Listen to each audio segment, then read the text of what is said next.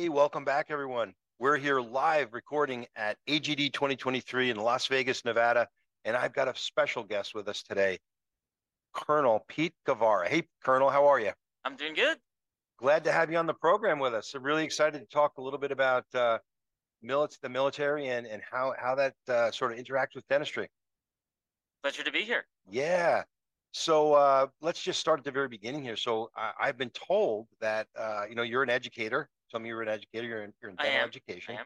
and I guess that runs in the family because your dad was doing the same thing. It does. My father was a dental instructor at the University of Pittsburgh for close to 30 years. He started at the University of Illinois, but after a few years, he moved to the University of Pittsburgh, and that's why I call Pittsburgh home. Wow, that's great. So you're a Steelers fan. Big time. Yeah, there Big you go. time. That's good stuff. So talk to me a little bit about your journey, because many folks come out of dental school and go into private practice. And what drew you into the military? Well, my journey to the Army is different than most people's. I didn't have any family. Well, my brother was in the service, but from the dental standpoint, I didn't have anybody that was in the service. And my father was teaching at Pitt. He had a private practice in Pittsburgh, so the thought was that I would graduate from dental school and take over his practice. That's always what I thought I would do until I graduated from dental school and I went off and did a civilian general practice residency program. And the program director had been in the Army Dental Corps for about 27 years. And he pulled me aside one day and he said, "Do you ever think about the Army?" And I said, "Well, I applied for the scholarship, but they didn't have very many of them to go around." And he looked at me and goes, "You'd be a really good fit for the Army." So um, I joined the Army Reserve first and enjoyed going off the basic camp and decided I wanted to try it. The the goal was to go on to active duty, live in Germany for one tour, and then go back and take over my father's practice. That was 30 years ago. 30 years ago, and the journey began. Oh my gosh, that's a great story.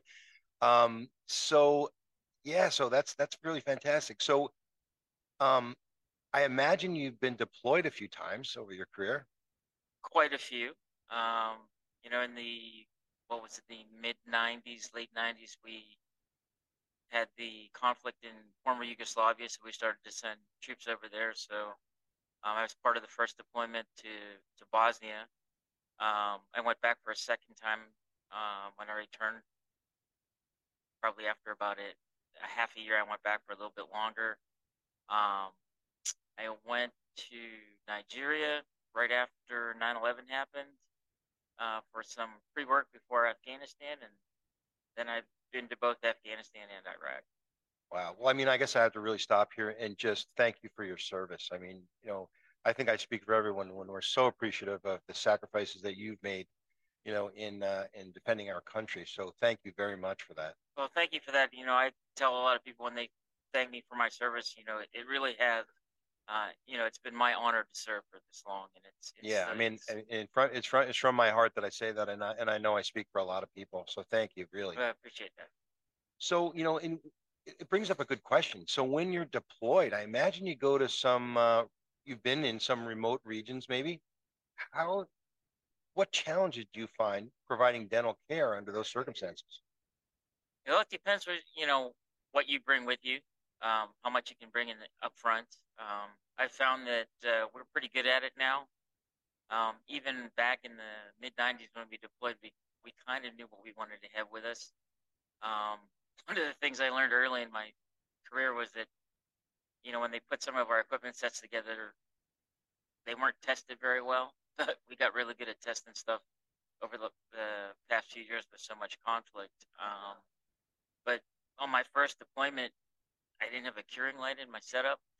Oh my God. So I actually, of all things, I asked my dad to send me one.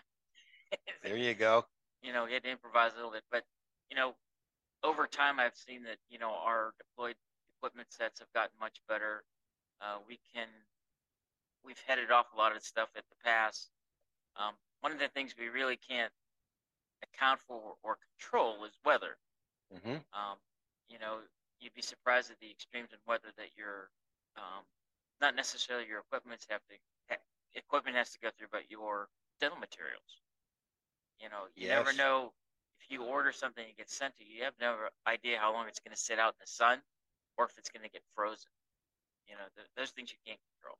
We all know as dentists that dentistry can be challenging, right? We're always faced with different obstacles, and you need plan A and B and C. And as a military dentist, with what you're describing, you probably need plan A, B, C, D, and E. All the way to Z. Is all the way to Z, all the way to Z, because you just don't know what's you're an encounter. And my gosh, it probably makes you all the more a better dentist. Well, you learn to adapt. Yeah, that's good stuff. So let me back up a little bit. So for maybe a younger person coming out of school, or anybody for that matter, if they were interested in becoming a military dentist, how does that work? You described your journey, but so you do dental school, boot camp. How does it? What's the mechanics of that? Well, there's several ways to get into the military. The most common way is to apply for one of the Army's health profession scholarships.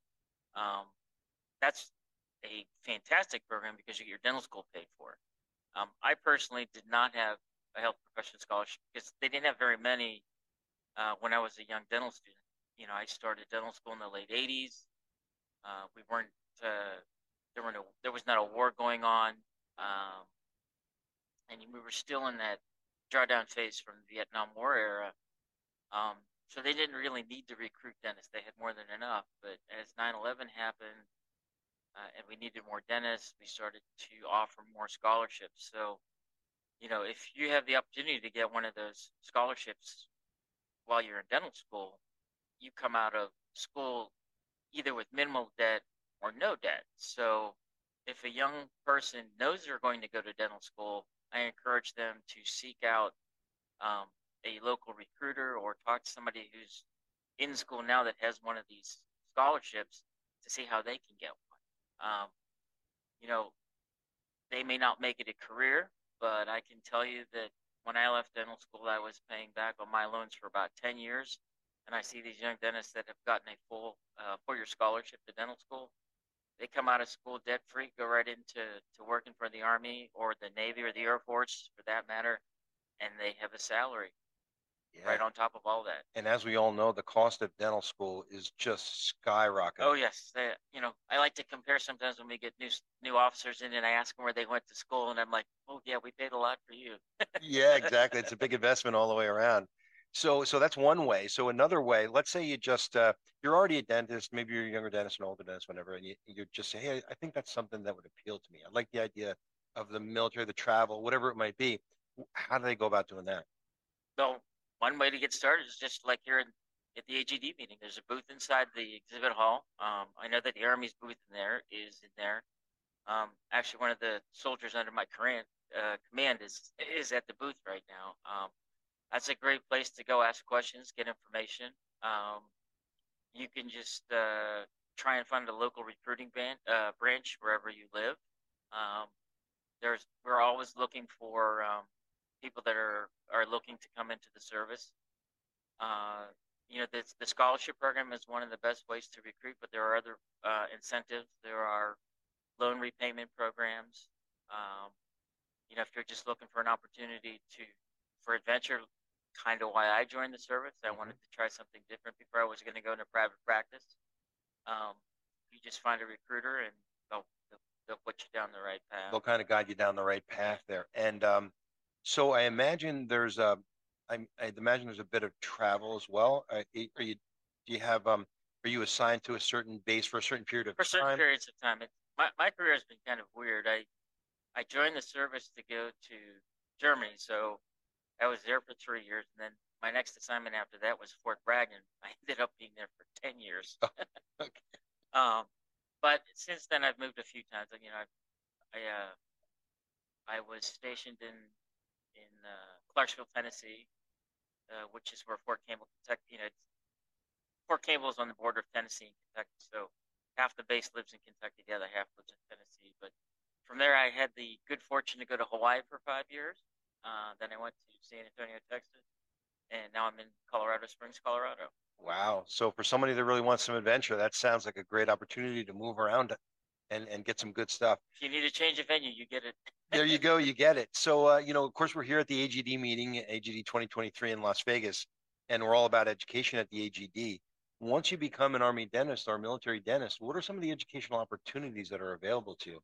Well, in terms of education, I think the Army is probably one of the or the military in general is one of the best places for advancing your dental education. All three services have 1-year training programs, advanced education and general dentistry programs.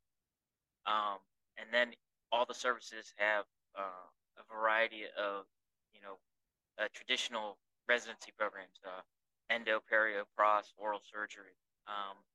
I myself was the director of graduate dental education for several years. So I can tell everybody, or I can say firsthand with firsthand knowledge, that some of our training programs are the best in the world. And in terms of opportunity, you'll never get a better opportunity than through the military. One of the things I try to tell people is, number one, our 1-year training programs, they're fully staffed. They have in most cases, a board certified specialist in each discipline. And then our traditional residency programs, in terms of opportunity, the application to seat ratio is much better in the military. So if you're looking at a chance to maybe specialize, I would recommend looking into the military, because it's you have a pretty good chance of getting picked up. So that was the next question I was going to ask you. So for an existing dentist that wants to potentially change careers or further their career, become specialized, the military is a great place to do that, I guess. Oh, absolutely, absolutely. A large majority of our dentists go on to be specialists, those that have extended careers. And some folks, I've learned that, and rightfully so, they were very strategic in what they did. They came into the service, they had a specialty in mind, they got into that, they did they paid their time back, then they've moved on. And a large majority of them do stay in the reserve component, but they're able to move out into the private practice world. Yeah, and we're very thankful for that as well, because at the AGD, we really value the educational input that the military has from your region.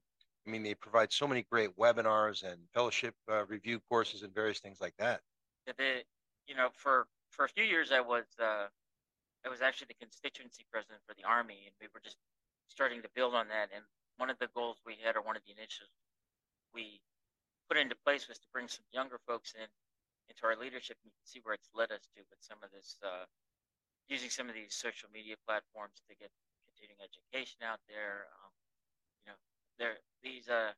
Some of these younger captains and majors are a lot faster with their thumbs than I am.